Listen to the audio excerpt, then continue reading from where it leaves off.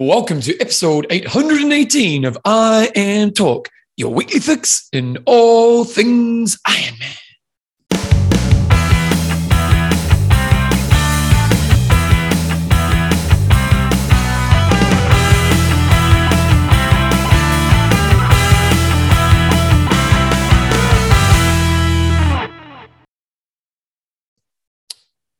Rightio team, welcome along to episode 818 of I Am Talk with Coach John Newsom and Bevan James. How you going, mate? I am pretty good, Bevan. How about yourself? Saying we're doing a Zoom call today because it's a bit of a funny day for both of us.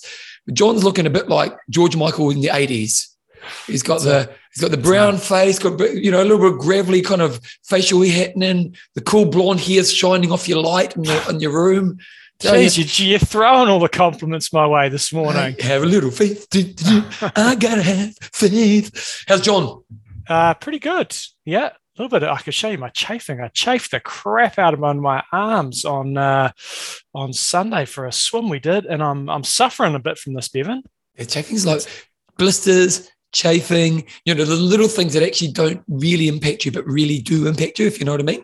And it was purely down to operator error because it wasn't a problem with the wetsuit. Someone's wetsuit plenty of times just mustn't have quite got it in right, or I've got lots of hair all over me, bloody got some hair stuck in there, and I could feel it early on, and I was like, there's nothing I can do. I'm in the middle of a harbour, and I'm suffering a bit. But other than that, Bevan, all is good. Through the pain to the glory. I'm Talk is proudly brought to you by our fantastic patrons. Luke, the cover, Parker. And interestingly, with Luke, I opened up my Facebook today to have, just literally when we started talking with Bevan, because just to get our sort of discussion of the week ready. First thing I saw was Luke Parker getting married last weekend with Charlotte Steele, who both came on Epic Camp last year. How cool was that? And they must have got married, I guess, at the weekend. And the weather was, if it was last weekend, the weather was fantastic. Oh, congratulations to both of you. How cool was that? Okay, we've also got Annette, the Lightning Lee. I saw a picture of her the other day as well. She's getting a new driveway laid down. Exciting week for them. Life in the adult lane. And then we've got Aaron. How do you say that last one? Tauntaun. What's Tauntaun? Tauntaun is off Star Wars, off The Empire Strikes Back. It's those big white beasts, in the opening sort of scenes. And is it right? Luke Skywalker chops one open or goes inside one, or is it Han Solo, one way or the other? And it's those big white beasts. It's Tauntaun. Now, is that in Empire Strikes Back?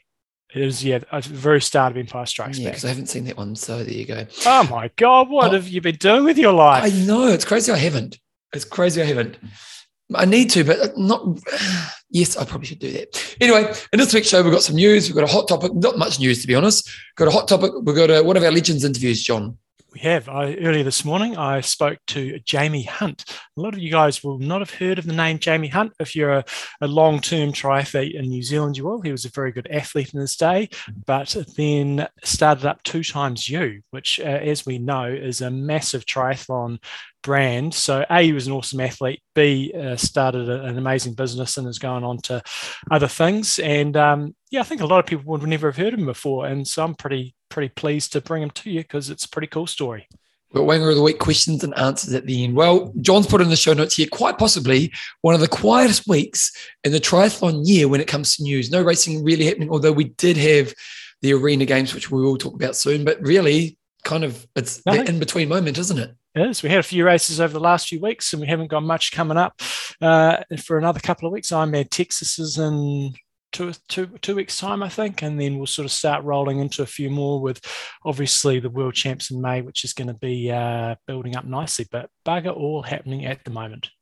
Okay, one thing that did happen over the weekend is we did have the Arena Games. They were in Germany. Now, I watched this. The problem for me is I got the PR release, so I saw who the female winner was straight away. Mm-hmm. And it was pretty clear pretty early on who was going to win the female race. Are we going to get the results? No, let's not, because I actually managed to not see the results, and I think if you're not following triathlon news closely or going on websites, you could have missed it. It wasn't being bombarded all over social media. Do you actually know the results? I do. Okay, and then I watched all the men's 3 races. Mm-hmm. My overall thoughts: I was surprised the crowd wasn't bigger. Yeah, so was I. I had a quick scan through of it just for the show. And given it's in Germany, which is a real hotbed for triathlon, there was a crowd there and they're making good noise. So it still would yeah, have it was good. Like they created a good atmosphere for the amount of people there because it wasn't a huge stadium. It was probably a good size local swimming stadium. You know, but it was probably maybe 2/3 half full. Yeah, we're talking a couple of hundred people, I reckon. Oh, no, I reckon you would put close to 1,000. Do you? Okay. Maybe. Yeah. But Anyway, they made good noise. I just expected it to be more. Would expect when they go to London, I would think there'll be a lot more. So it wasn't a stellar field, but the men's race looked interesting. So I know who won it, but I don't know how it panned out. So I'd encourage you guys to maybe save it up and watch it on the trainer. Questions I have for you, John, is first of all, would they be better off just having on the bike it being more of a time trial? Yeah, you can turn drafting off, and I think that would be better now that you mention it, because then the cyclist can, use it as a strength that, to sit in a group in Zwift when you're of relatively similar ability is not that hard. If you miss a group, then it's well, I won't talk too many results, but one of the favourites missed the group in the first race, and it kind of really took them out for the whole thing. And you kind of just think, in a race of this shorter distance, where they're swimming 200 meters, cycling, how far is it? Maybe 3K? 4K, I think. 4K, yeah. And then running a K. I don't know. I just kind of, I don't know. I kind of felt maybe if they made the ride more of just a TT, it could make the racing a bit more interesting. I think so. I totally agree with that, and it's easy to turn the draft function off on Zwift. So let's put that to them, Bevan. Let's put it to them. That's one thing. I do think overall, as a spectacle, it's pretty interesting watching. One of the downfalls of it is, although I didn't see the female finish, but the male finish wasn't like a sprint finish.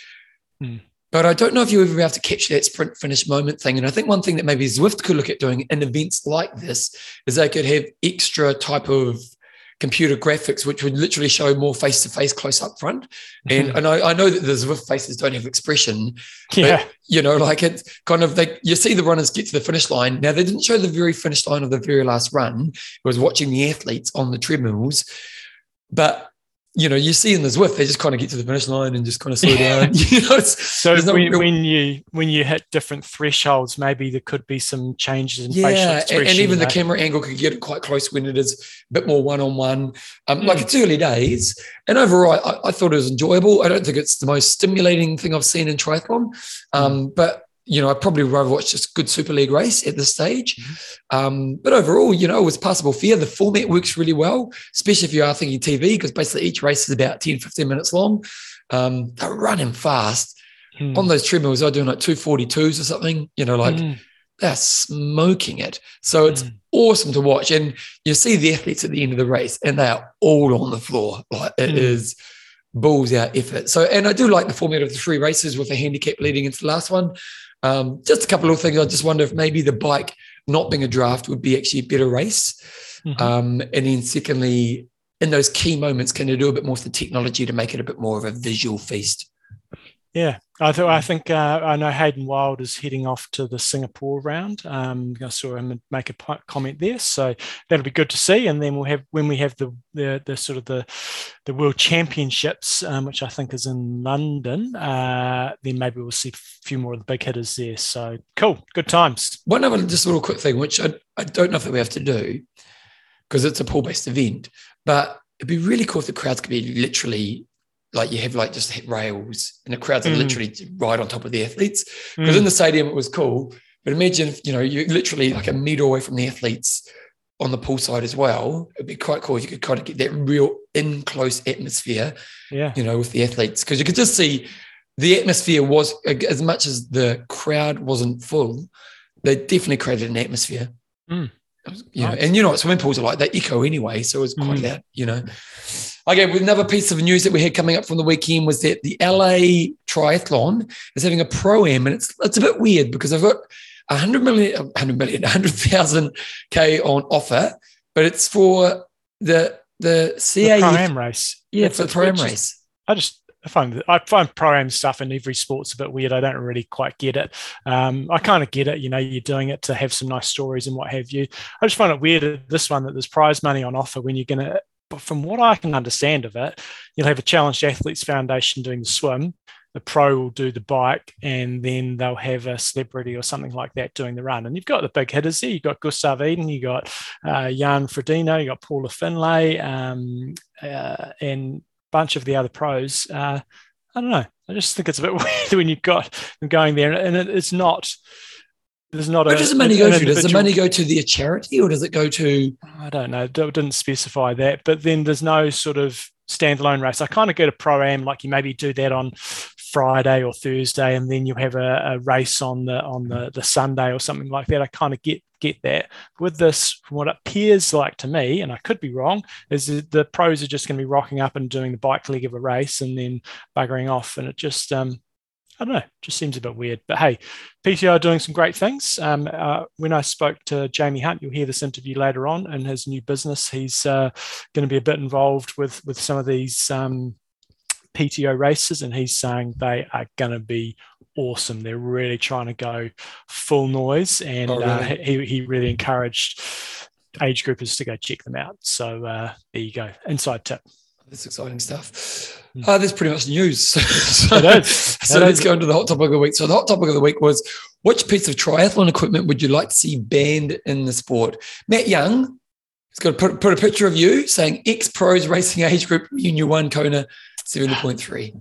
Although that wasn't a pro race, was it? No, that wasn't. No. Taking away Matt's I get that, people complaining. And again, we're bringing up today's interviewee, Jamie Hunt. It's not like I was a bit of a hoax pro for a couple of years, but he was a legit pro. He's now racing age group.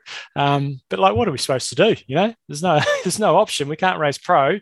Matt doesn't want us racing age group. It's like, what are you supposed to do? So anyway, boo-hoo, Matt. But I think he was kind of more taking the piss, but I actually think it's cool, because let's be honest, if you want to be the best age grouper in the world, you should be the best age person in your world, if you know what I mean. Like if you have a category for ex-pros, now, in some ways, ex-pros have a massive advantage because of where they've been in their career, but also they're a lot more tired, like their bodies are a lot more fatigued.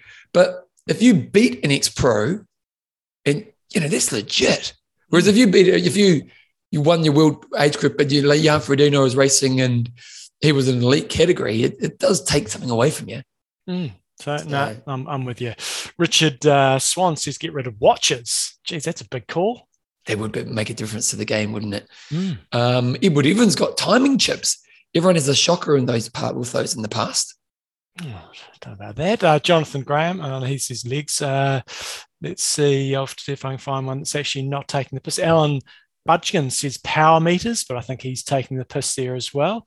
Xavier Coop has got Garmin's because they cause crashes in most dismounts and lines. That's a legit point. You see all sorts of people trying to start their watch on the start line, swerving all over the road and causing incidents. I totally get that. I'm not saying necessarily ban them, but they are a problem. God, lots of people. There's not too many serious ones. Raymond Malik says TT bikes. Interesting call. It would change the game. Peter William Van Dreer has got not equipment, but I would like to see littering banned. People can use disposable cups, but there should be some garbage receptacles shortly after you have actually have to take your cup out, and wrappers have to land inside the garbage can. We should stop allowing people to be litter bugs just for the sake of a couple of seconds faster. Vehicle. I'm with that. And I think we're going to definitely see a shift in that direction in the coming years in terms of trying to make the sport more sustainable. I did a race in France in Embrun, and on that particular event, you had to carry your own cup. They supplied a cup and they supplied a little doodacky that you could put on your race belt, so you just slot it into there, and then whenever you went past an aid station you could be filling up and sort of self-service. So I think we're definitely going to hopefully head in that direction. Good old Michael Cunningham's got inflatable finish lines. Now, I don't think he's taking the piss here. I've emceed at so many races, and the amount of times they've proven to be a massive problem. I'm going to say 70% of the time they've proven to be a problem in the day. Either they blow over or they deflate, like they do tend to be a problem most times I MC at a race. So that's a good call. Toby Schnell says nothing. Evolution is the name of the game. Luke Gilmore's got, they should ban shoes attached to the bike for mounting from T1. It's dangerous, and again, a lot of accidents occur. That's, again, a bit like the Garmin one we had before. That's a legitimate call. However, the downside of that is, what are you going to do? Because then you have people running through transition in their cycling shoes, falling over, wearing down their cleats. And then, but wouldn't you just put them on when you get to your bike? Then you're carrying them, and then you're going to create this massive big log jam of people standing at the mountain line, and then you've got to put your shoes on when you get there. So there's pros and cons to every method. Wouldn't you just have to have your shoes beside your bike in the morning? Mm-hmm. And when you get to the bike, you put your shoes on. But then you've got to run through transition wearing your shoes, and you're going to slip all over. And some transitions these days, they are hundreds of meters long. So I think on the balancing everything out, I think the shoes pre-attached is good, but athletes need to do a bit of practice in terms of being able to hold their line. Michael Kennedy's got maybe the bikes that cost 5 figures, going back to the roots of triathlon, where it's pretty much a bogan sport. I would say, though, that there's a piece of equipment that I'm looking forward to seeing. That's the draft detection sensors, giving athlete penalties rather than relying on the TOs. Mm. Yeah. Have we had many serious ones here? Of actually, I think that's pretty serious. Chris Apple, swim skins. I can't see a reason they should be allowed. There is an advantage with it. Wetsuit is different, as it can help regulate body temperature in cold water conditions. So, swim skins. That is one area that could quite easily be banned. I mean, they give you a small advantage in terms of speed, but it's minuscule. It's more about what you can actually wear underneath in terms of speeding up that first transition, but certainly not a necessary product. Another interesting question is, what products were really big in the past that no longer are, either fad or, remember when there was those bloody wristbands that everyone wore for a while with the magnets on it? Oh God, yeah. Yeah, I'm so glad I never bought one, and I even got offered them for free, and I was like, this ain't science. No. But everyone got into them for a while. Like there's these little fad things that come and go as well, isn't there? What would you like to be lost, John? Well, there's been a couple of comments here in terms of TT bikes being banned. And I'm not saying I'd necessarily 100% agree with that, but I'd just like to see our sport not become this just massive bucket of money that's required to actually be competitive. And I would not be averse to having aero bars banned and just leveling the playing field a little bit. Do you mean aero bars or do you mean TT bikes? Well, aero bars and front-facing handlebars. And the reason for that is then you can have one bike. And the difference between a crappy bike and a really good bike is still going to be, pretty significant. But the difference between a crappy road bike or an average road bike and a TT bike is ginormous. And so I'd just like to see firstly, I'd like to see some things that are just going to break down that barrier to entry into our sport. And then secondly, more sustainability coming our way. And I don't know if I'm sort of probably getting a bit off topic here in terms of banning things, but one piece of triathlon equipment I'd like to see be banned. Yeah, maybe aero bars. I agree with Chris Apple there. Maybe swim skins, not really that necessary. And then in terms of banning something, like cups or plastic cups, just trying to, at races and just putting the onus back on the athlete a little bit more to be a bit more self-sufficient out there. So the question, I'm getting old, Bevan. I'm getting old. Mate, you're getting old. Moaning about things. When I was young, the one question I have is, what's the minimal cost to start triathlon if you're going to do an Ironman? Yeah, good question. So, were you looking, without being stupidly stupid about it, assuming you do need a TT bike, assuming you need a wetsuit, a TT bike. You obviously need running shoes, basic equipment. Yeah, it kind of depends if you're going secondhand or if you're going new. But if you're going new, you're going to be saying, let's say $500 for a wetsuit, probably $3,000 for the lowest end sort of TT bike you could get. Really, even that cheap?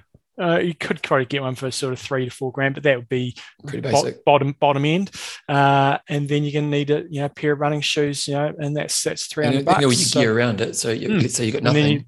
And then you got an entry fee of, probably these days about $1,000 New Zealand. So you're already getting up to sort of towards $5,000 plus your admission into everything. So I'd be saying Top 5 to 10 grand, really, isn't it? Getting closer to 10 grand than 5 grand when you factor in travel and all that sort of stuff. Of course, you could do it a shitload cheaper if you went secondhand with everything and camped and stuff like that. But if you wanted to do it in a semi-comfortable fashion, it's a really expensive sport. So I'd like to see us, even though it is taking a backward step and we like to keep advancing, I'd like to see steps made to make it a little bit more accessible. Yeah, which I can't see happening, but I do agree. It limits the field. Triathlon's always been an expensive sport because it's swim, bike, run. But if we can make it more accessible, it's an important thing. Okay, John's weekly quiz. You got a question for us here? Well, we're going to do this week's discussion topic first. Oh, sorry. This week's discussion topic is: what do you think about the tiered pricing model that many events are now using, or do you prefer the traditional system of a standard and a late fee? So the tradition now, what's happening is you're kind of getting, depending on when you sign up, how much you pay. Okay, so what do you think about that? Okay, John's weekly quiz. What is it, Jumbo? In what year did Challenge Roth change from being Ironman Europe to Challenge Roth? So originally, for a long time, there weren't many Ironman races around the world. There was Hawaii, there was Ironman New Zealand, there was Ironman Australia, and then there was Ironman Europe, and there wasn't many others. There was occasionally... Did you say Japan? No, I didn't say Japan. Japan was definitely one, but there wasn't many. And then at some stage, Felix and his crew at his father, wasn't it? Roth, said, had enough of this. We're going to set up our own brand. We think we can do it better, and we're going to call it Challenge Roth. What year was that? I've got a guess. I don't know how accurate I'm going to be, but speaking of which, John is going to be putting on a Camp Kia Kaha in Roth for 2023. You've got over a year to plan for it. So if you want to check it out, go to epiccamp.com/Camp Kia Kaha Challenge Roth. There'll be a link to it on the front page. What's the story? Pretty traditional Camp Kia Kaha? Yeah, and I've only just got confirmation it's all going ahead. So if you want to go over to Germany, Roth, if it's on your bucket list, you've got over a year to plan. It is going to be awesome. Every year we have the athletes that go over the year and absolutely love it. It's a wicked race. Plus we get to see a whole bunch of the countryside. You get to see the course, and it's just so much more fun going to an event as part of a team. So we'll probably have 20 to 25 athletes lining up, and when you're on the start line and you've got others to watch out for, it's a much more enjoyable experience than just rocking up by yourself. So go to epiccamp.com and check it out if you're keen to come to Challenge Roth next year. The race is, I think, on June the 25th, so it's a little bit earlier than usual. I've got to say, one of the highlights of the camps for me is the camaraderie, the race. This is one of the best camps you can ever do. But staying in Nuremberg, the history of that place, oh my God, it is so cool. So check it out. epiccamp.com to check out all the camps that John puts on. Okay, we're going to interview with what's happening, Jobbo. We are going to Jamie Hunt. You're going to have to do a bit of an intro, so no need to do too much here, but it's fantastic. It's an hour long, and you're going to hear about his career as a triathlete, how he switched over into working with Orca and then setting up 2XU, and then off into another venture now. Very passionate guy, and just a interesting insight to how a startup company grew so quickly and how things change when you get big money behind you. They have expectations, don't they? Yeah. So listen up. Here he is right now. Righto, team. When we do our Legends of Triathlons podcast interviews, they come in many shapes and forms. Sometimes they're former athletes, more often than not. Sometimes they're coaches, sometimes they're administrators or industry leaders. And today's guest ticks a couple of those boxes. So it's Jamie Hunt. He's a Kiwi who's a very successful pro triathlete. He was also a world junior duathlon champion. Lots of podiums on the World Cup circuit, which is now the World sort of Triathlon Series. So it was the top level, and probably you could argue came within 8 seconds of making a New Zealand Olympic team when he finished 8th at the Sydney Test event. So finishing in 8th place and still didn't even make a team, which is unimaginable, but it did happen. And but probably most famous for being the co-founder of the sportswear company 2XU, and recently made a bit of a comeback over the last few years in the world of triathlon with a 902 Ironman, and also starting up another venture that we're going to hear about later on. So Jamie is ticking a lot of those boxes. So welcome along to the show, Jamie. Thanks, mate. Yeah, very nice to be on board the show today, and thanks for the many accolades you pointed out there. Yeah. No, we look forward to the interview. What was your you Kiwi fella? What was your first exposure into triathlon? Because I know you were in the game well before I was, and I think I started in 1991. So what was your sort of first experiences? The first one really was I went to boarding school in my fourth form down on Nelson College, and I kind of having started at a college in the second year, didn't really have many friends, and I kind of had a bit of a swimming and running background, and I saw an advert for the Les Mills Triathlon. Must be like 1988, I suppose, 87. And I thought, you know what, I'm gonna do this, So I went down there, quite a chubby little kid, and then I went home like 12 weeks later when the race was on. I'd lost like 15 kilograms, and my parents were concerned they weren't feeding me, and and it's like in my life, I do everything at 100 miles an hour, so I kind of threw myself in the triathlon scene, did that, and actually my goal was just to break 3 hours 30, and I went 2 hours 30. So that was kind of my start. And then, around, I think later that year, I went down to the Hamilton Triathlon. We used to swim down the river there. And then I met Cameron Brown, and I think it was his first or second triathlon.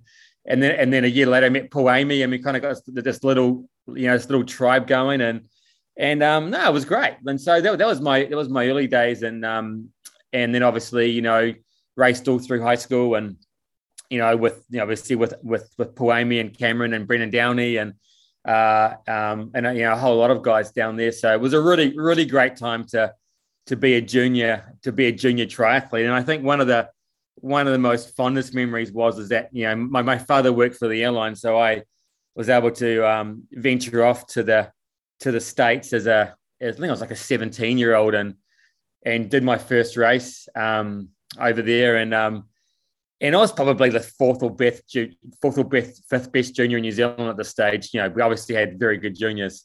Went across there and raced against the US national champion, and I think I beat him by about 15 minutes. And then I came home and told Brownie and the boys, you know what, guys, we're actually really good. We kind of just thought we were good in New Zealand, but we're probably the best ever breed of athlete to ever come out of a country at one time. So that was the early years.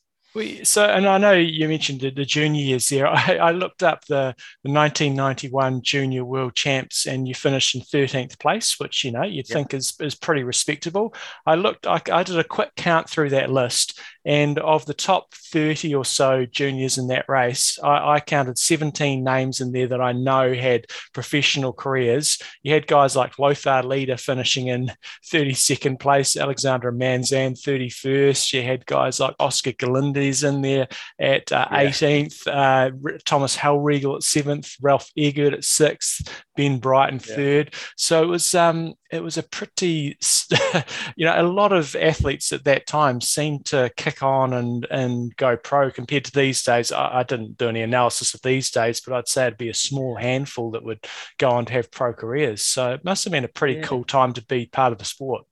No, it was. And I think the reason why we're probably the first generation of triathletes that kind of started when we were young.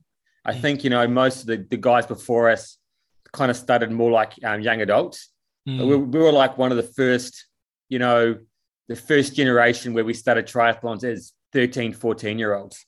And that's probably a big reason. And obviously even things like learning how to swim. You try and learn how to swim as a 20-year-old is pretty hard, but we learned how to swim when we were 12 and 13, which helps. So I think we just were the first generation that came through, and it really was a golden era, and it was really, those were just really, really fun years, where you just raced for national teams and you went to cool places. It was like a real adventure. It really was. So I know, and I don't know when you made the sort of the switch over to duathlon, but you did have a period where you really focused on your duathlon for a number of years. I mean, these days people would be kind of staggered to think anybody would do a duathlon, almost other than doing it as a training session. What was the sort of rationale there, and how long did you sort of focus more on the duathlon discipline? Yeah. I mean, back in those days, it was actually a really big sport. I mean, obviously, events like Desert Princess duathlon, and obviously we had the Power Man and Zofingen, and it was. I think the big reason why is in Europe there wasn't really many spots to swim. So particularly in Europe was a really big sport back in those days. And so I think I think I went to in 1992. I went to Triathlon Worlds as a junior, and I think I got top. I think I collapsed in Orlando or something. And then I went to the World Champs in USA, won those, and thought, oh wow, that's pretty cool, And then the following year I went back and won the Junior Worlds in '92. And I think the names in that field. I mean, Norman Stadler got third. Second was a guy, Oliver Hoosmit, who actually I think went on to win the World Junior Triathlon Champs that year. So it was a pretty top cast. And after that event, I got a whole lot of invites, particularly in Europe, to come and race, and I got a parent's money, and there's a whole lot of quite well-paying duathlons in those days. And so I probably persevered doing duathlons for the next 4 or 5 years. And I remember one time I was in Japan. I was rooming with Kenny Souza, who was a big duathlete back in those days. And he goes to me, can you swim? And I said, yeah, I actually came from a swimming background. And he goes, what the heck are you doing triathlons for? And so I kind of put a bit of thought into it. And I was married at the stage, and I said to my wife, you know what? I'm making no money doing duathlons. I may as well give triathlons another go. And around the same time, I was talking to Brendan Downey, who became my coach, and so Brendan goes, let me coach you, and let's give it a good crack. And so I actually my first triathlon back, it was 1996, and I went to Hong Kong, and I can remember I was there, yeah. Yeah, you were there. It was my first ever triathlon after being a duathlon. And basically, I think the race flew in everyone to race, and I paid my own way because I hadn't done a triathlon in so many years. And I actually won that race. Yeah. And I think Brownie got third, and Jason Meadows got second, and Miss Scott Tinley was there. Yeah. And then I went and did a half Ironman in Fiji, and I got second behind Ken Glar, who was a legend in those days. And then I got selected to race in the World Long Course Champs in '96, and I actually got invited to come to go to the Flagstaff camp with the New Zealand team, which was really cool. So I went there, trained with the New Zealand team, went to it was Muncie, Indiana, and it was a stellar field. I mean, it was nowadays I think there's so many Ironmans on and so many other long course triathlons on. Back in those days, the Long Course Worlds was a serious event. So I ended up getting fourth, 5 seconds behind Spencer Smith.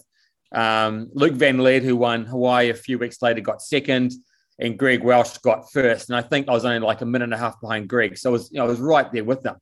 And then I went home, and then I got an invite to race in the ITU Auckland race, which was about 6 weeks later.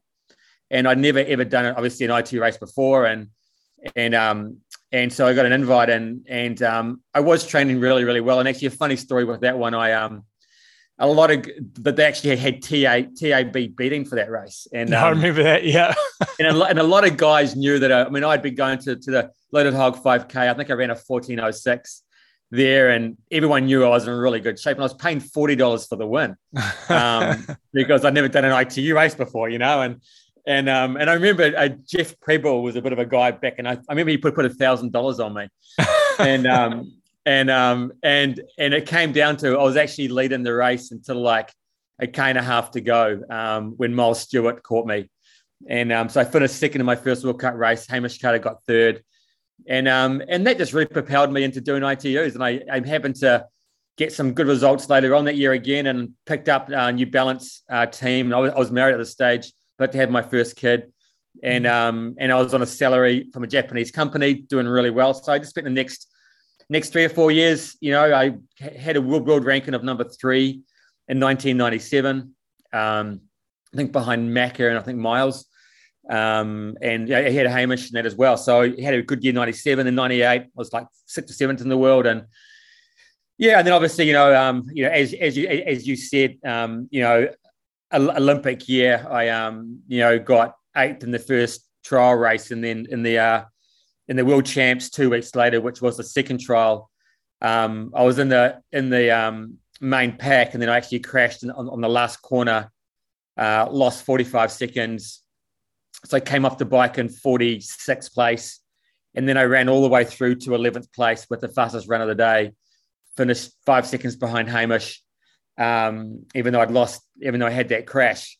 So I actually thought I would make the team. I completely thought with an 8th and 11th in the 2 trials, I was the only one who got top 15, which was the criteria that I'd make the team. And in the end, it came down that I lost 2 votes to 1 and missed out on the games team, which obviously was devastating. And I still think today was unjustified. And even the selectors have said to me they made a mistake, but hey, that was life. But you know what? Life hands out some shitty deals sometimes. But this in particular was actually a really good thing because I'm missing out on the Olympic Games team. I decided to retire. I was 29 years old. I'd always promised my wife, unless I was making really good money, I would stop at 29 and go and find a real career. So 29 years old, I pulled up stumps, went to work at Orca. Before we go into your business career, I want to talk a bit more of this tri stuff. So, you mentioned there sort of 96 was a bit of a turning point, and I was on that camp in Flagstaff, and I remember we actually both shaved our heads, and thankfully our hair grew back. When you did that long course race back then, was there any temptation after that initial success to actually do some long course racing when you finished it 4th at the World Champs? You know what? Not really, to be honest. Like I never, you know what? I don't think I ever really loved training. And I used to watch some of my Ironman mates and all the hours they did training. And I was like, you know what? I don't really want to train for that many hours every day. And I also felt like my run leg, which was obviously my strength, and I thought, my run leg in an ITU race, as long as I could get my swimming right, I knew I could have a really good career. And when you go up to Ironman, you definitely do lose a bit of that speed. And so I always thought maybe one day I'd go into Ironman later in my career. But I think after I got second in ITU Auckland and the Olympic Games was on the horizon, hey, everybody's dream is to go to the Olympic Games. And so I was 100% focused.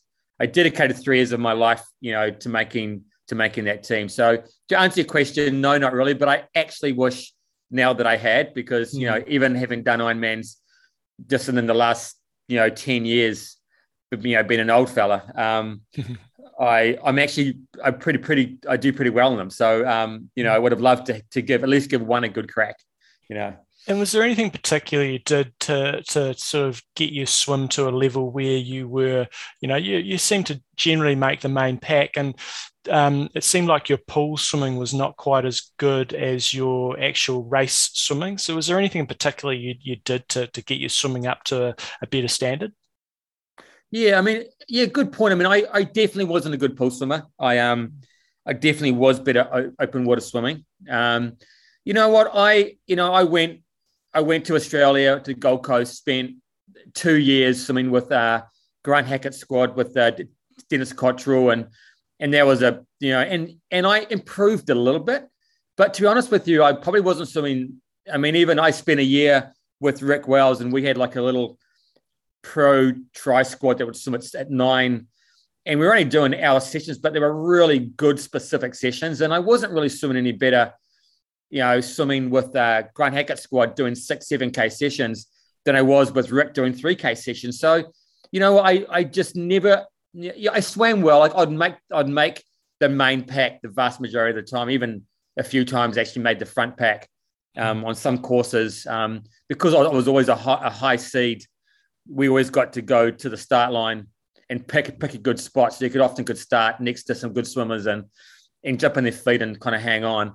But I think my swimming definitely was my nemesis in my career. And if I was just swimming a little bit better, I would have made a lot more front packs, and then I definitely would have won, I think, quite a few World Cups. You know, I had a whole bunch of podiums, but you know, I got within winning one at Ishigaki one year by 10 meters until Greg Welsh caught me on the line. Yeah. You know, so I swimming was definitely my nemesis, but you know what, I just did not enjoy swimming. I just loved. I just love to run. I mean, even to this day, you know, I actually turned 50 and I turned 50 next week. And even to this day, running is still the thing that I just love to do. It's still the thing that, you know, that I just thoroughly enjoy more than anything else. And swimming just really wasn't a love of mine. I think if you want to do really well in something, you got to be passionate about it. And, you know, and so I think, that was it. And I also learned over the years too that I did not swim well in cold water for some reason. And I always had good swims in warm water swims like Cancun. Mm-hmm. So it definitely helped me pick races later in my career. But swimming was always, I think swimming's a thing you're often born with more than anything else in some ways. You know, so you mentioned a few names there in terms of some of the influences. You know, Brendan Downey was coaching at some stage. I'm pretty sure Jack Ralston had a bit of involvement with you. Were there any? Who were some of the key influences on your sort of tri career? Yeah, definitely Jack Ralston. I mean, Jack, obviously, you know, I actually lived in Forest Hill in Auckland, and just down the road from where Jack lived, and so every afternoon we used to go up, me and him and a bunch of other young kids, mostly runners, used to go up to the golf course in Pupuki and run there every afternoon. And obviously, you know, Hamish came along and then Cameron came along, and we had a fantastic little squad with Jack. And obviously Jack had a good job, and I think over time we all left because he had a career outside being a coach. And but Jack was a great coach, mentor, like a second father to me in so many ways. You know, a fantastic man. And then when I came back to do trials, Brendan, and I have to say, I think Brendan was my best coach I ever had. I think Brendan, he just took such good care of me, scientific, pushed me hard, told me to slow down. And I think he was probably one of the lost people of New Zealand triathlon was Brendan's ability to coach. And I experienced it firsthand. The things we would do back then, like, you know, one time he used to have me have a swim watch, and we used to use it as a stride measurer for running back in the days before you had GPS. And we would do things like do 1K reps, measure my stride, measure my heart rate, measure my speed, and he'll be able to work out whether I needed to do more strength or more speed work. Like just things like that, you know, back in the 90s was revolutionary, you know, and so he was a great coach, you know, and, you know, got a lot of time for Brendan. And then I went to Australia, and I trained on my own for a while. And then after a while I got sick of it. So I joined Bill Daverin's squad, and Bill was the Australian coach, trained with guys like Craig Walton as an example. So became good friends with Craig. So really those two, I mean, really those three people were my main coaches in my career, you know, and all became, you know, lifelong friends. Are there any particular events that you really loved going to every year? I mean, I always seemed to race well at Ishigaki. I mean, I had a few podiums. Yeah, it was always the first race of the year, and for some reason, I always got there in great shape. And you know, and I mean, they were, so that was definitely a great race, and that I really enjoyed every year. I also really enjoyed Cancun every year. It was hot. It was the last race of the year. You kind of went, then you kind of celebrated afterwards. But you, sorry, I stood the door. But you know, but other than that, you know what? I try to not race the same race a lot. I tried to, you know, kind of go all over the world and experience different cultures and races. But I mean, even saying that, I mean, I used to race a lot in Japan, and I used to love racing in Japan a lot because the races were so well put on. You can normally win them relatively easily. You get treated like royal. We do, and you never had to hurt too hard. But look, Japan, racing in the US was great. But like I think I enjoyed it if I raced well. always. I think, there was nothing like line and beat after a good race. One relieved that it was over. But if you just did well, I just line bet all night, just so satisfied, of how it went. But yeah, so yeah, look, I mean, I loved and I hated racing. But it's it always hurt a lot, You sort of started off before about moving into your the corporate world, and I know you started off at Orca, which was previously known as Performance Wetsuits in its very early days. But Scott Unsworth was there, as I know, was a mate of yours. How did that sort of come about? Moving pretty much directly from that, huge letdown of not making the Olympic team to then getting into the corporate world. Well, yeah, it's exactly. I mean, Scott was a great friend of mine, and he was passing through the Gold Coast where I was living, where I was kind of like thinking about whether I should retire or not. And he came through, and we got talking one day, and I helped him on some contracts for him with some distribution contracts. And then he goes to me, "Why don't you come and work for me?" And I'm like, "Oh, yeah." Yeah. And he goes, I can't afford to pay you very much. I'll pay you minimum wage. And I'm like, "Oh, yeah." And so I went there, and I mean, I'm actually an economist by trade. So I started off in the finance team, and I lasted about 6 weeks in the finance team. and the production manager got up and left one day. Had an argument with Scott. And I said, "Look, Scott, I know nothing about production. I know nothing about how to make fabrics or do that kind of stuff, but I'm passionate, I'm a hard worker, and I love triathlon, and I know exactly what the triathletes want to wear. Give me a shot at this role." And he said, "Why not?" So the next day I was on an aeroplane up to Italy. I spent the next 2 months developing a collection up in Italy with a few factories up there. Learn all about fabrics, how they work, and really fell in love. I mean, since that day, my passion has been textile engineering. I love to develop new fabrics, new yarns, new fibers. That's definitely what I love to do. And because of that, I've been able to create some great businesses. So Clover Fabrics created a collection for Orca. I think it sold 2.5 or 3 times more than any other collection had before. So I kind of was onto a good thing. So then I spent the next 3.5 years there. And I think probably the highlight of being at Orca was in 2004. We were awarded the Olympic Games uniform for New Zealand. And that wasn't just for triathlon, that was the whole uniform for all sports, opening, closing ceremonies, tracksuits, everything. And it almost drove me into the grave. I basically spent 6 months in China in the factories, developing women's garments for gymnasts right up to Beatrice Faul-Marina, who was like a 10XL, it was in developing uniforms for sports like sailing. It was a lot of work, but I learned a lot during that time. So we did that, and then the following year was when I started 2 times you. So in terms of Scott Unsworth and Orca, I was obviously in the game then. Were they pretty much the biggest wetsuit manufacturer in the world at that time? And I know there was Ironman Wetsuits, which is now Blue 70, but were they pretty much the industry leader? Yeah, they pretty much were. I think Quintana Roo from the USA definitely dominated, I think, the US market. But I think definitely in the Australasian, Asian, even the UK markets, I think between Ironman and Orca, there was quite a big rivalry. But I think definitely in the US market, Quintana Roo probably was the leader.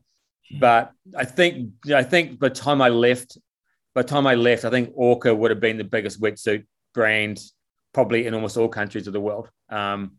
So it definitely. By 2005, it would have been, and also in apparel too. Not many brands have managed to do well in wetsuits and apparel. And I think by the time of 2005, both wetsuits and apparel, they were both the leaders in both those segments. So. And what happened to Scott Unsworth? Because I know Orca, I think, has been bought by Orbea. It may have moved on since then, but is Scott Unsworth still batting around the traps in the sort of triathlon world? No.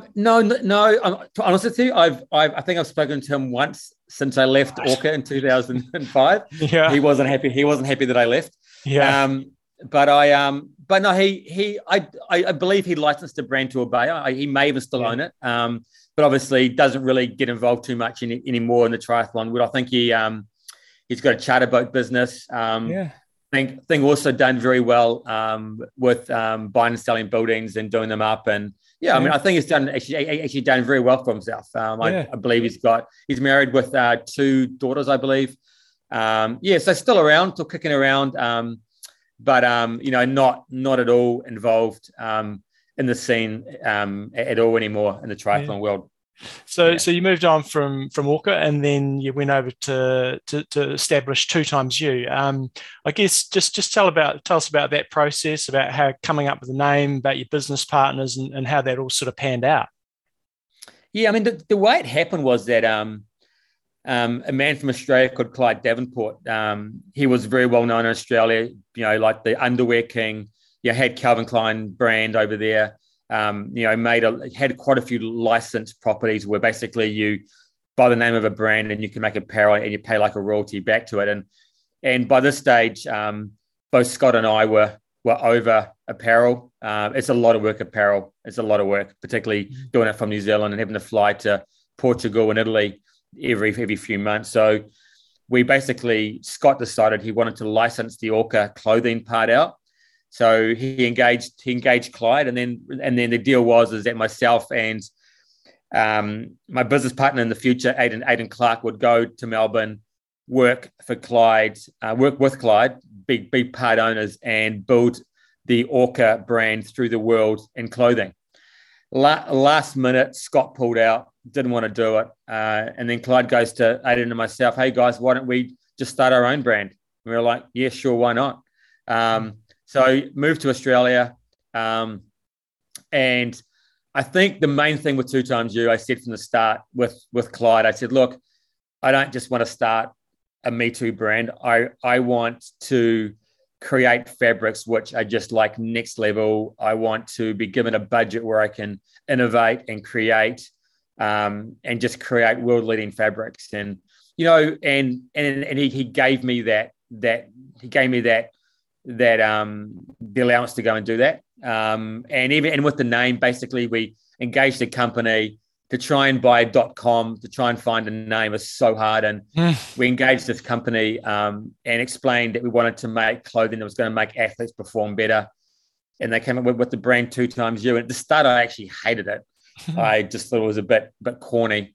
But then over time, it just really caught on, and it was a good name in the end. And I think it was all based around multiplying your performance, and that was definitely the brand essence was about making you go faster, stronger, and that was our marketing. So it was myself, Clyde Davenport, Aidan Clark. I obviously ran the product team, developed fabrics, products, managed production, managed the whole supply chain, but still was quite heavily involved in the sales with Aidan. I think one of our successes really was the fact that we would go to the stores and we would educate them on what fabrics actually are, how they're made, the science behind it.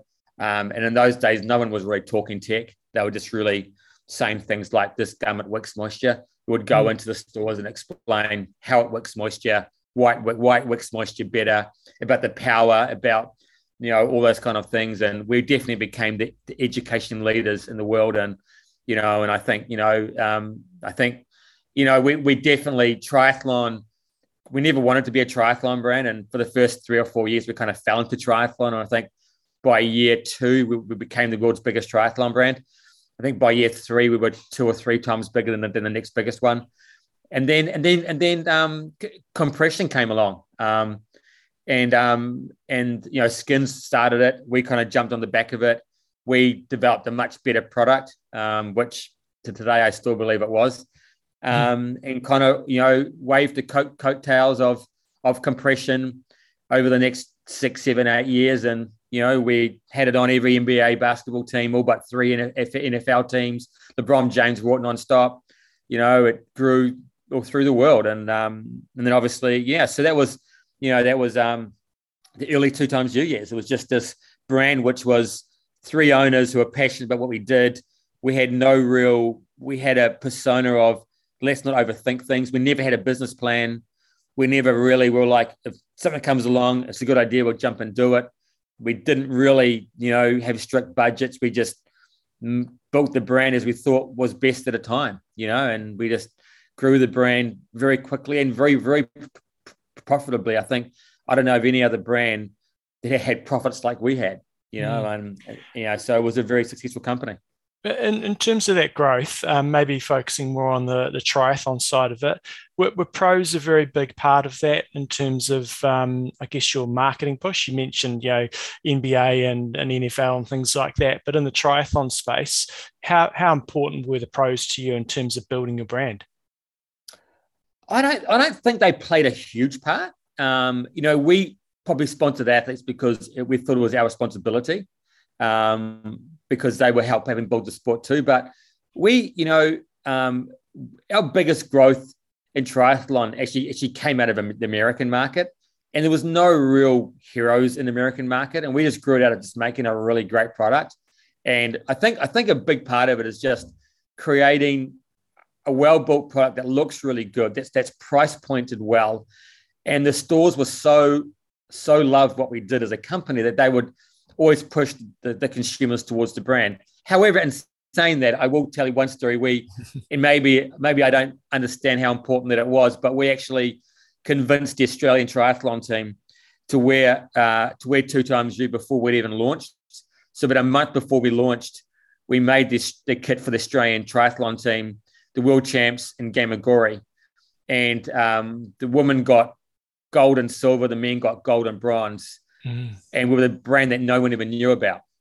So when we did launch into triathlon, we already had the two world triathlon champions wearing our gear. So that definitely helped a lot, probably.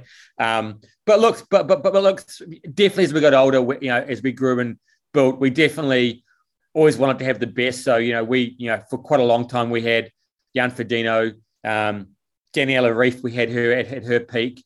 We definitely tried to get the very best.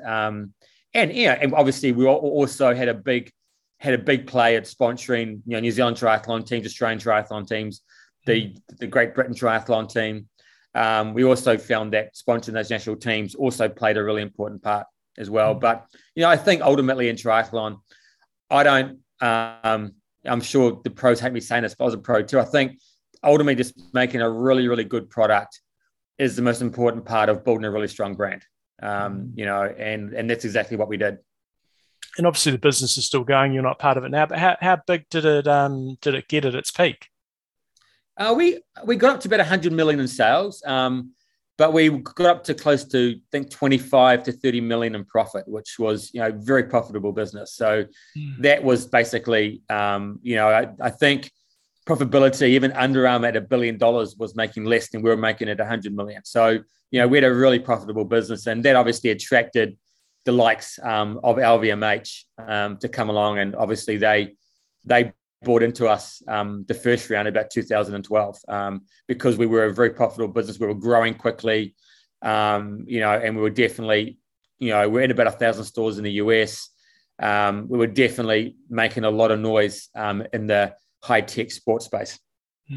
I don't know if how did you kind of react when the space became more competitive? Because, in the early years, there was probably X number of triathlon players. Again, I'm talking in the triathlon market here, but then more and more came in, and these days it's extremely congested. Yeah. But you get players like, say, a Roka, for example, and that might have been after you'd left, but they come in and are throwing huge money at just sponsoring, pretty much blanket sponsoring most of the pro athletes. So how do you kind of deal with that, or do you just kind of focus on your own task and having that best product? How did you deal with players that come in like that?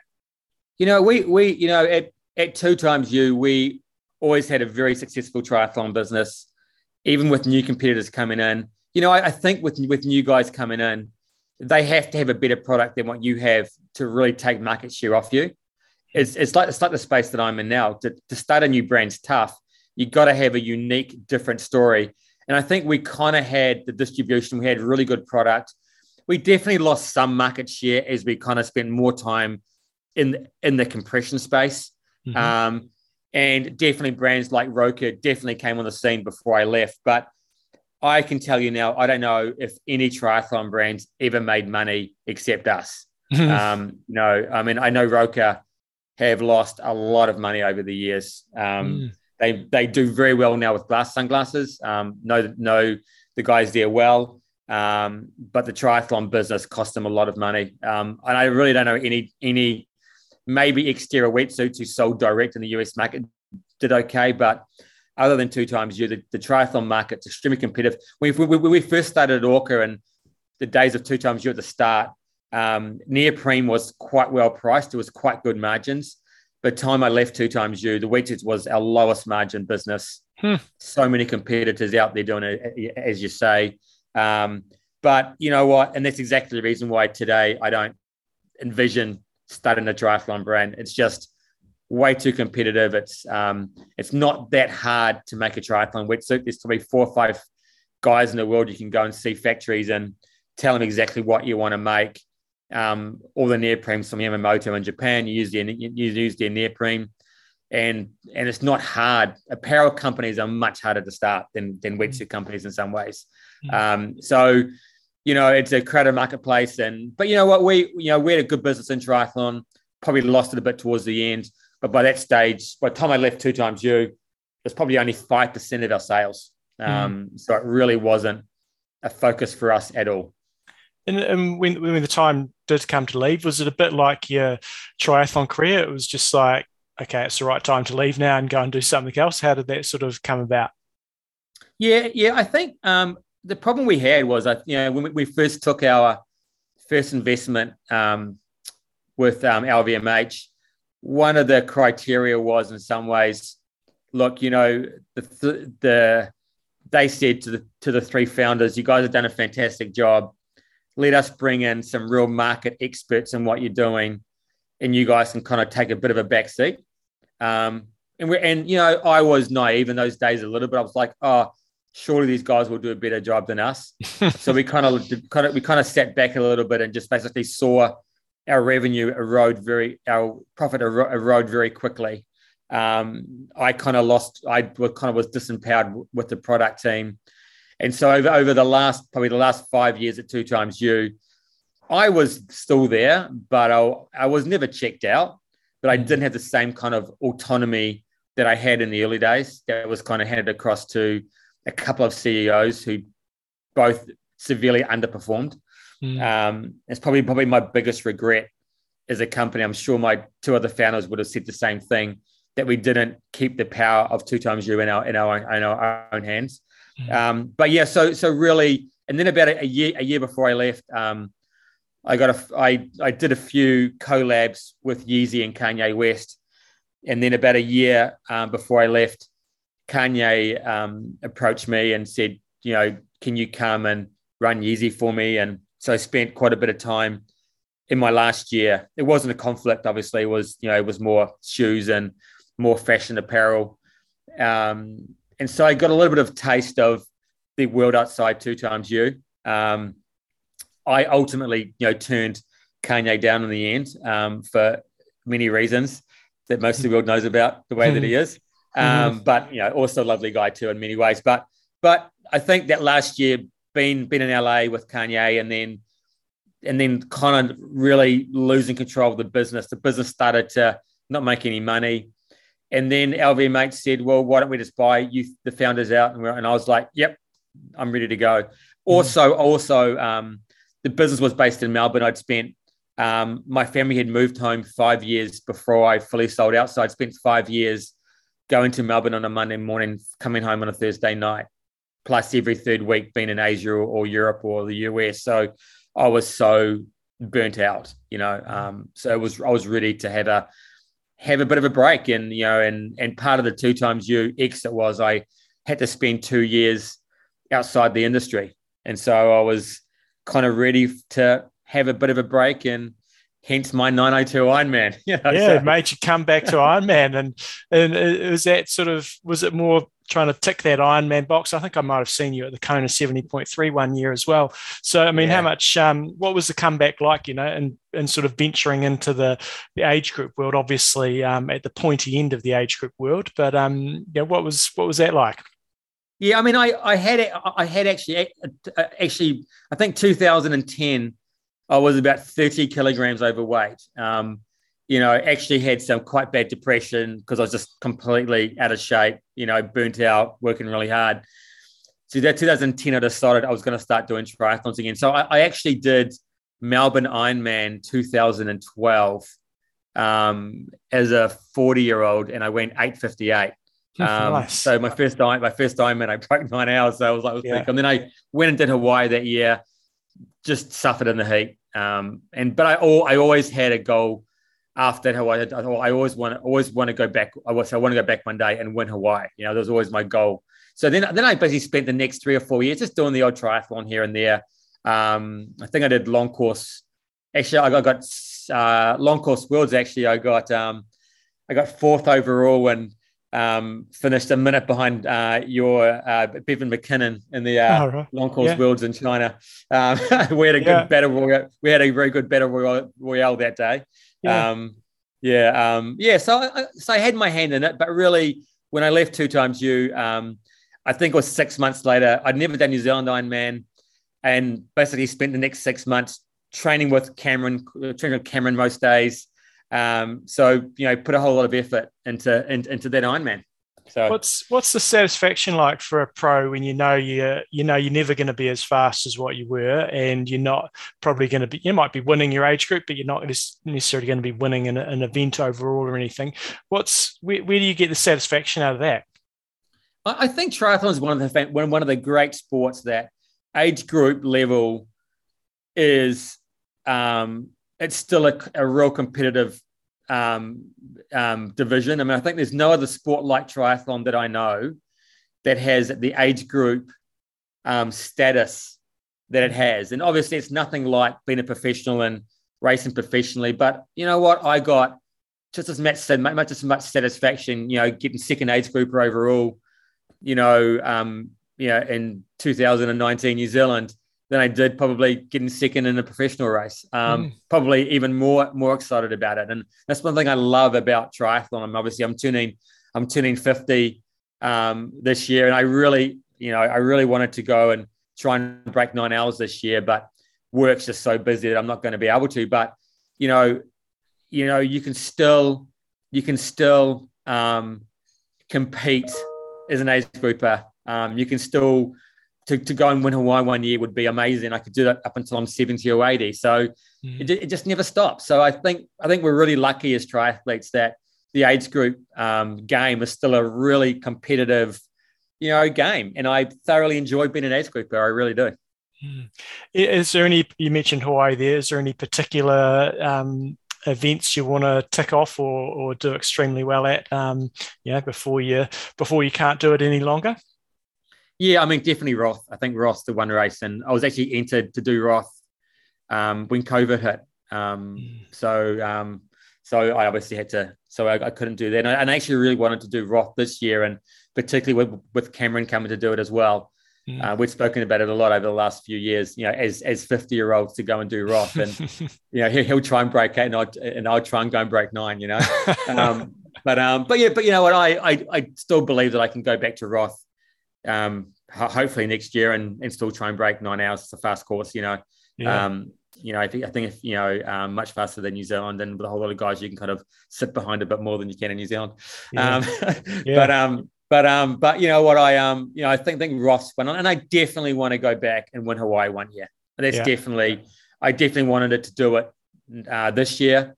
But I maybe next year, but even when I turn 55, obviously once I get my new brand established enough that I can kind of give it a bit more time. And trying to train for an Ironman, living in London, it is not good. Training in London is really, really tough. Tough. I did a half last year training through London and actually did quite well at it. But it was really hard work to try and train, here for that. So. You mentioned a couple of the challenges there, around depression, and obviously you also said, when you got really stuck into the corporate world, you were overweight. So that's sort of two pretty challenging areas of life is obviously keeping your weight where you want it to be, and obviously dealing with depression that people that haven't experienced that probably really can't appreciate. So maybe just on the weight side of things, what's it like for a pro athlete who's been, a lean, mean, bloody fighting machine for years to then experience that sort of being probably, a bit unhealthy and overweight by the sound of it? Yeah, it was tough. I mean, you know what? I think one of the big things with being a pro triathlete, I mean, I look back now and people, I once read an article when someone wrote how I quit far too early. I could have done some really big things, but I never regretted, quitting triathlons, what I did. So in saying that, when I went out into the world, triathlon was dead to me. I did nothing. And obviously when you go from training 24, 30 hours a week into doing next to nothing, weight does come on pretty quickly. But you know what? I've never really measured myself again as what I did as a pro, because as you get older, I took so much satisfaction that even back in 2012 when I went sub 9 hours, I think the fact I did that and also was running a really successful company, that was far more satisfying to me than probably breaking 8 hours if I was still a professional. So I know now that I've got a corporate life. I can't train the way that I want to train. And I really put my professional career behind me. I think the most depressing part is that when I go into intervals now, I try and do 4-minute K pace, and I used to do sub 3-minute K pace on my intervals. So that's a little bit depressing because a minute's a long time, Yeah. But you know what? I'm old. I mean, I look at Cameron as an example, and he's just a freak of nature, what he does and how he keeps going so fast and so well.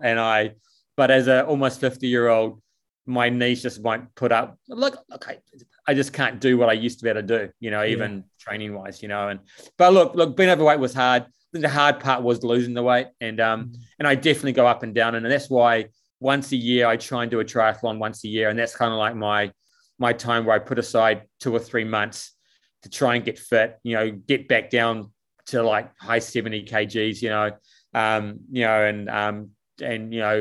and get there. So that's the reason why I probably train. Probably it's just to try and not get too overweight, So, but look, it's just part of life. And, I, as an athlete, I never drank, and I drink far too much now. It's probably my biggest hindrance is my alcohol consumption. Nice. But, so, yeah.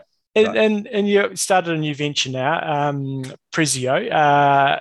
Why would you go and do that when you obviously had an incredibly successful time at 2 times you and probably could, I imagine, retire quite comfortably, and now you've gone off and flogging yourself again? What's the motivation to do it all over again when and you know what probably lies ahead with a new startup business? Yeah, you know what that question I ask myself every single day.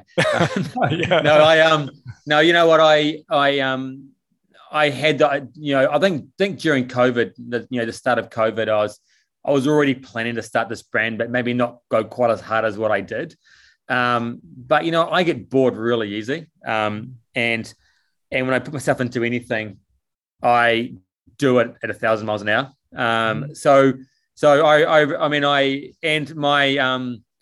my daughter, her fiance, Andy Nicholson, he smart kid, and he kind of keep putting some pressure on me. Why don't we start a new brand? So I eventually gave in, and we started Prezio, and we're like 18 months into it, and it's just the way it's growing way faster than 2 times you ever did. So it's really, really exciting. So tell us about Prezio and what it is, and you always sort of talk about you've got to have something that's quite different and better than what everybody else is doing. So what are you doing? So really, I mean, we definitely, I think we definitely had to I mean, in the sports fabric engineering, in the world of sports fabric engineering, I would be one of a handful of people that people know about. So my skill set is developing new fabrics and new fibers, and so I thought when I start a new brand, yes, performance goes without saying, but there's already so many good fabric out there that perform well. But I thought where I can really leverage my skill set is bringing sustainability in. So I basically spent a year and a half talking to all the world's biggest yarn producers, creating fibers, the best performance fibers in the world that were using virgin polyester or nylons. And I developed them using recycled polyesters and nylons. And then I discovered new ways to dye fabrics, which basically meant no dyes back in the waterways. I then discovered ways to create fabrics that were biodegradable, so would completely dissolve in soil within 10 years rather than 200 years. So I found all these new inventions that were out there that no one was really doing. And so basically I built the brand on performance driven by sustainability. But, when we moved to the UK a year ago, we just quickly discovered that performance was great and it was well performing, but our sustainability play was what everybody wanted. And, we walked straight into Selfridges, Harrods, all the big stores in the UK wanted us because of our sustainability play. And that's probably been the golden ticket to our brand so far, is that the fact that we've developed fibers the world has never seen before, but done them in a sustainable manner, way beyond just recycled fibers, but looking at every aspect of supply chain, ethical sourcing, the way we ship the products through to the fibers, the yarns, the dyeing processes, all that. We've basically turned it upside down. So basically, already we've been approached by a number of people wanting to invest in our brand at a very high valuation. So it's just going really well. And we're about to launch next year in the US market. Already got some really, some big retail chains on board there. And I believe that this new brand is going to evaporate what 2Times You did very quickly. I think our sustainability play that we're doing and the things we're working on, 2Times You never was as unique as what Prezio is. And I think if you want to succeed in the world of sport or any industry, you've got to be as unique as possible. And I think our brand is truly unique. So I see you've incorporated a bit of Te Reo there. So for non-Kiwis, it's Māori language in some of your model names there. Yeah, we have. We have the Arahi collection, which is our top run collection. The meaning is to be like is a torch bearer. So basically, is the leading light in run products. And then we have another range called Hapai as well. So we got a couple of Te Reo Maori names in there. We did go out and make sure that it was all fine first, as you do. But no, true. I mean, like we aren't. I would never call ourselves a Kiwi brand. We're definitely a global brand. But obviously, two Kiwis own it, myself and my son-in-law. So it is obviously of New Zealand heritage and New Zealand roots, and we're actually our distributor in New Zealand is actually Joe Lawn, who many of you would know. Yeah. So Joe Lawn and Amanda Galarraga are our distributors in New Zealand and doing a great job. Already in quite a few. They've only launched there a few months ago and already in quite a few outlets in New Zealand. Yeah. So it's great. Awesome.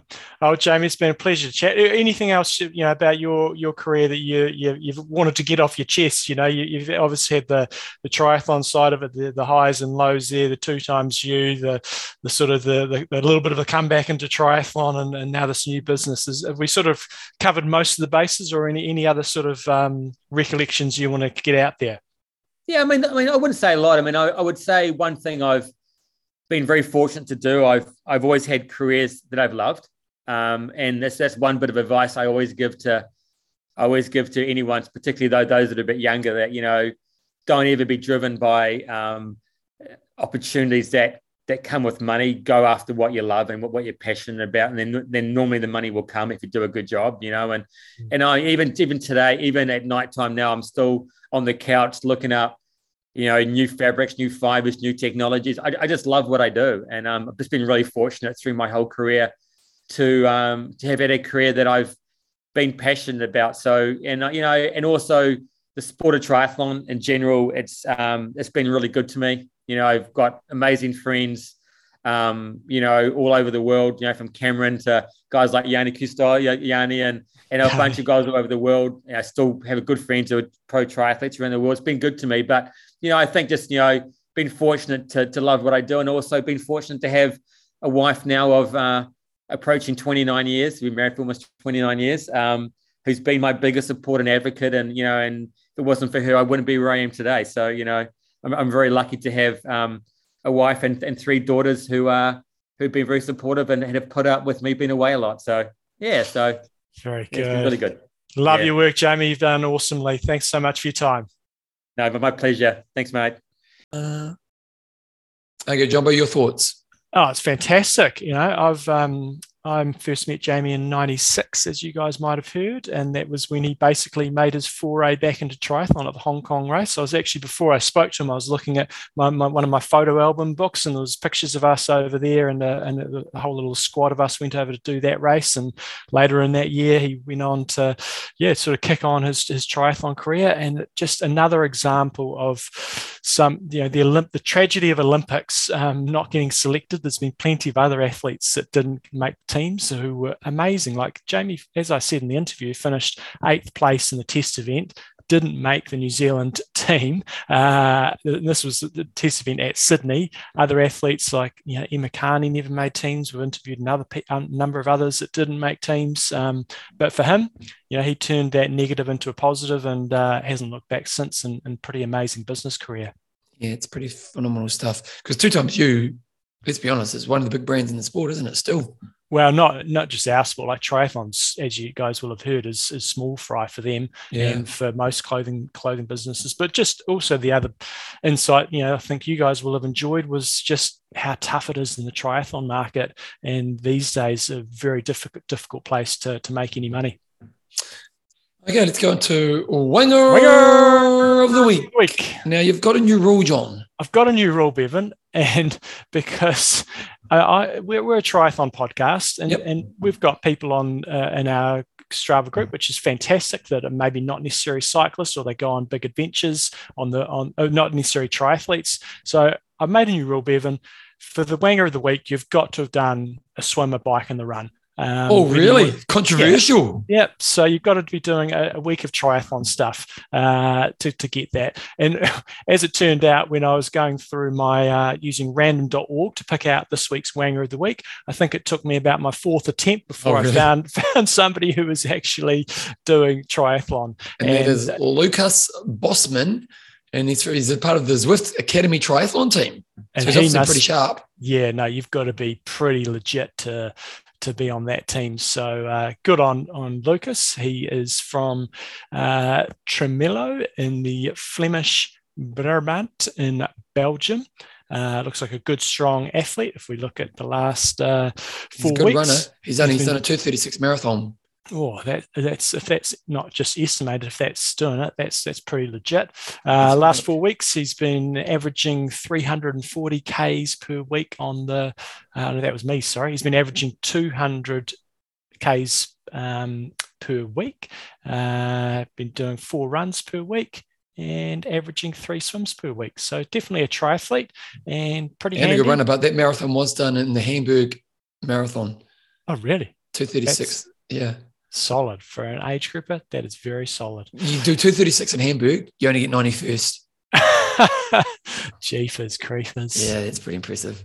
It is indeed. Yeah. Let's see his longest stride that he's ever done, 204 kilometres. So nice work, Lucas Bosman. So need to look out for that name if you're on the Zwift Academy. Must be pretty good. You are our Wanger of the Week. And Bevan, and I didn't change the rules.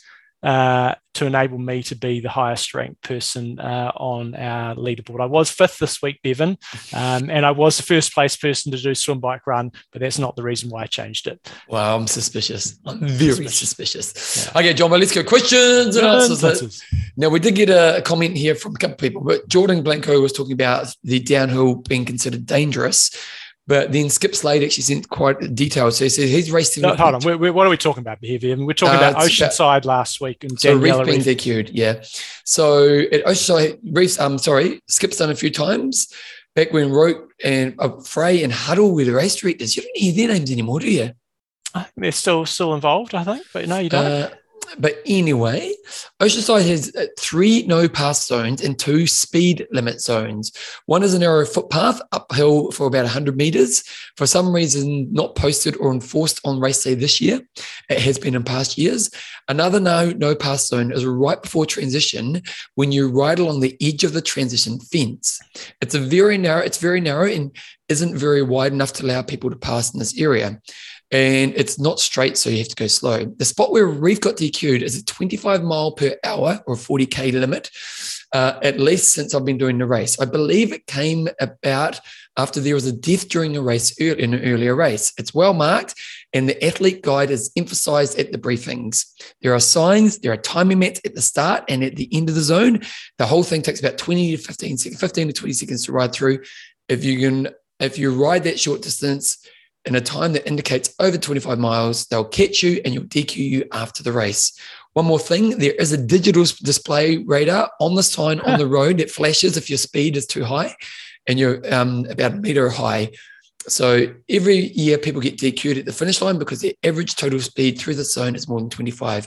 And he did come back and he said, bottom line is you can't miss this unless you're oblivious and ignore all the warnings. And Jimmy Riccatello did actually tell Reef that she had been DQ'd. So look, I'm not trying to come down hard on Danielle Reef. She just made a legitimate mistake. Yeah, she's owned up to it. So it's not a slight on her personality or anything like that. She just made a mistake, and I was just curious as to why that is. And it seems like it's pretty obvious, and legitimate reasons for having that. So we all make mistakes.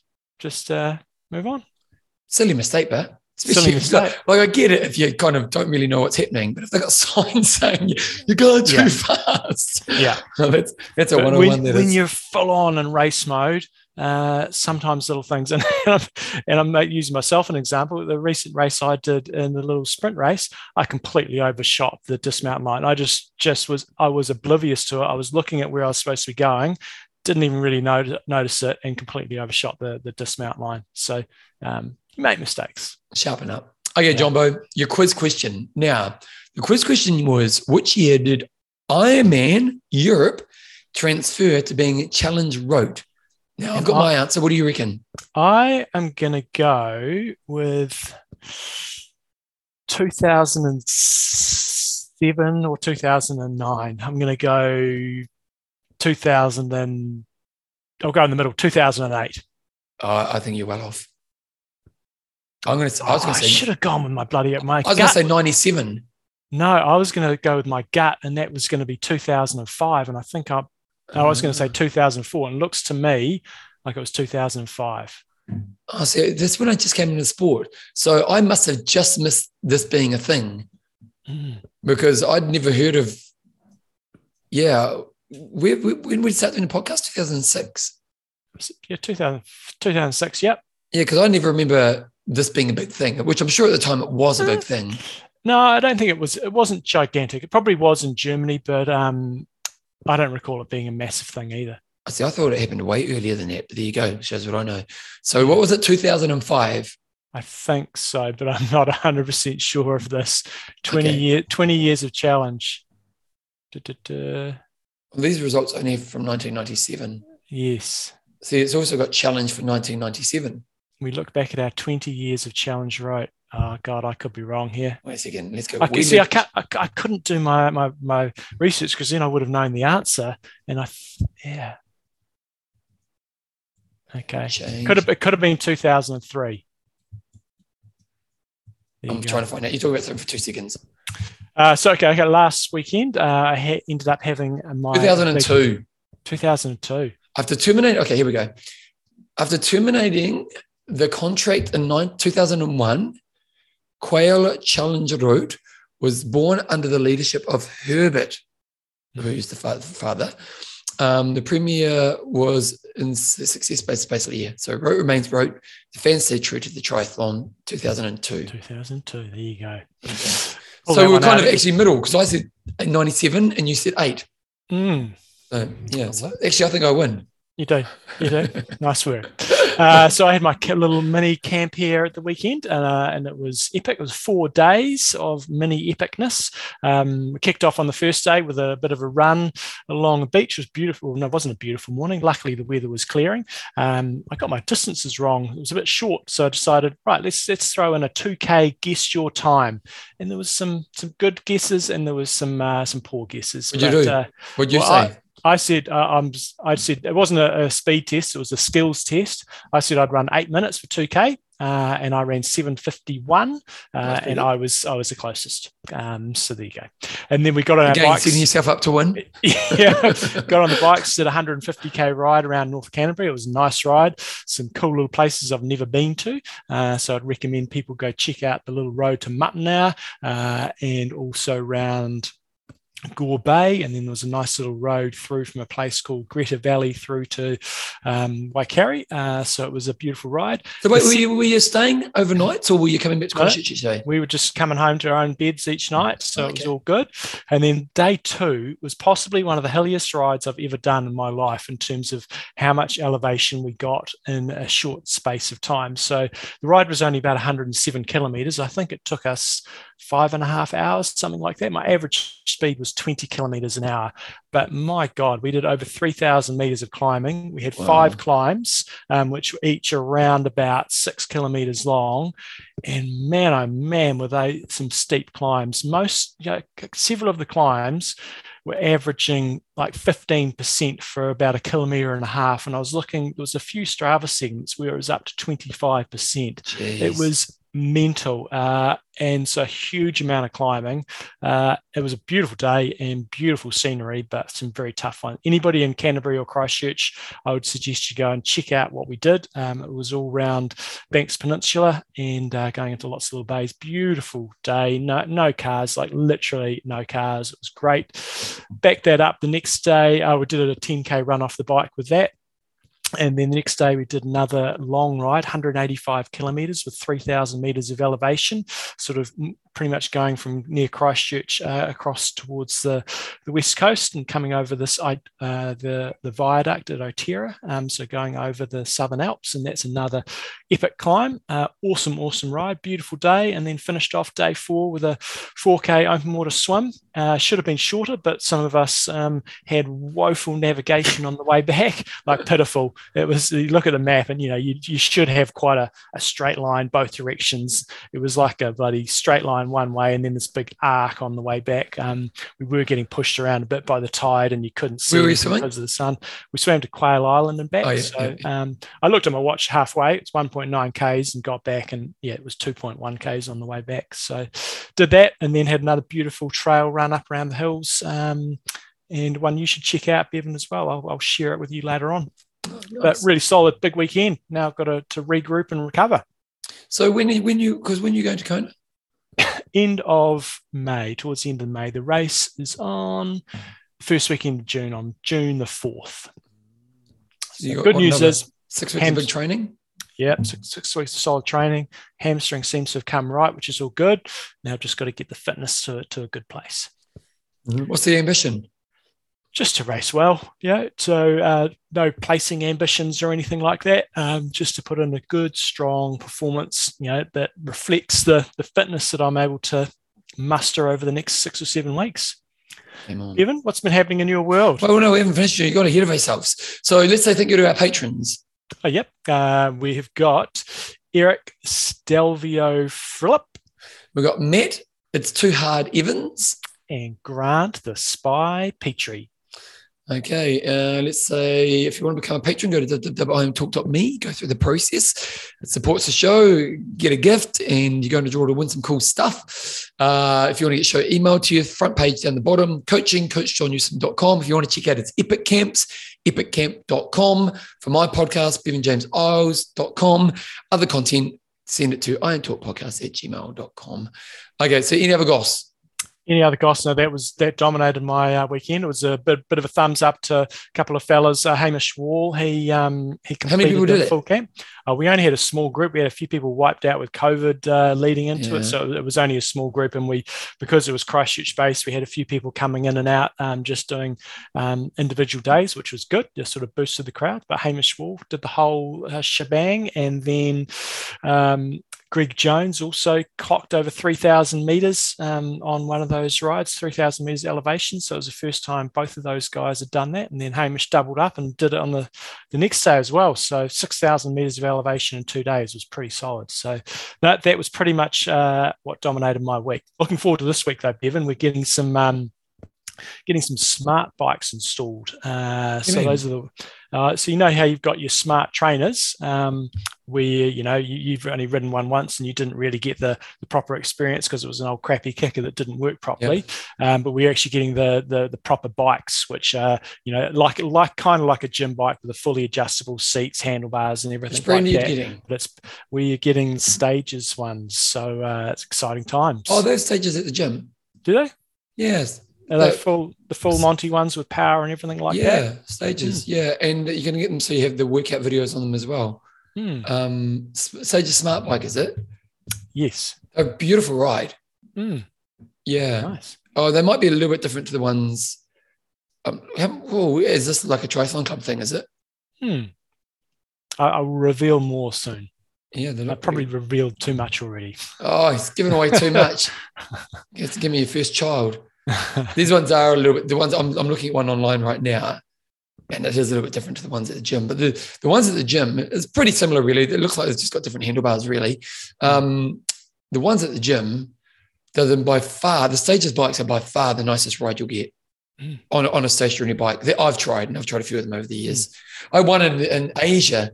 I went to somewhere in Asia I was presenting, and they had a bike which was trying to be like a real experience. So the bike moved side to side as you're riding, and almost like funny angles as well.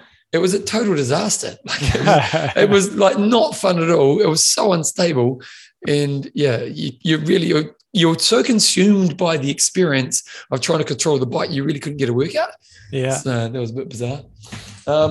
So any other goss? That's it. Yeah. Well, my goss is I don't really have any goss at the moment. Oh, okay. Here's my goss. You should bike out to Rangiora to get the hot cross buns. Right. A member from my. Do you like hot cross buns?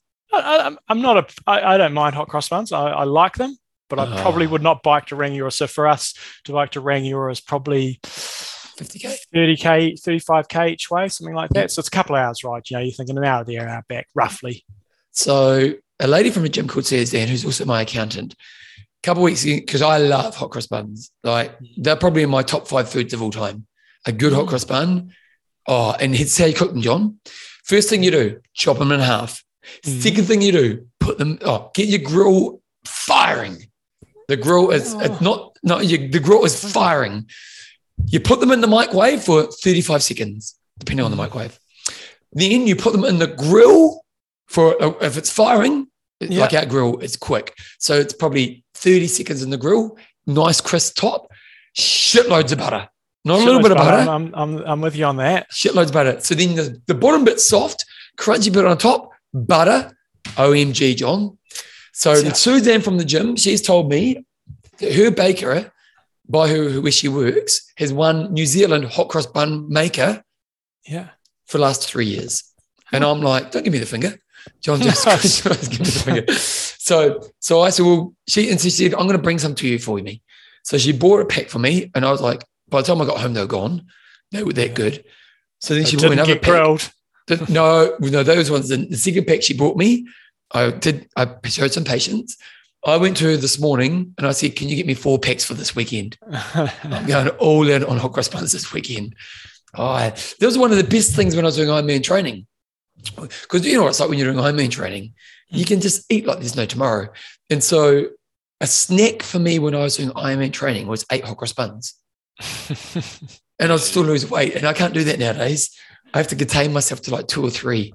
See, I'm not a gorilla of the hot cross buns. I like them soft in the middle. I'd rather them crunchy on the outside and soft in the middle. But that's what I do, John. No, the microwave, you only grill the top. Oh, so not the... Yeah, the you only grill the top. So you chop them in half, put them in the microwave, put the top onto the grill. Right. See? Yeah. Perfection. Right. Okay. I do agree with the butter. You got to go long on the butter. Don't be shy. You need to feel sick at the end of it, team. There's that and apple crumble with too much cream.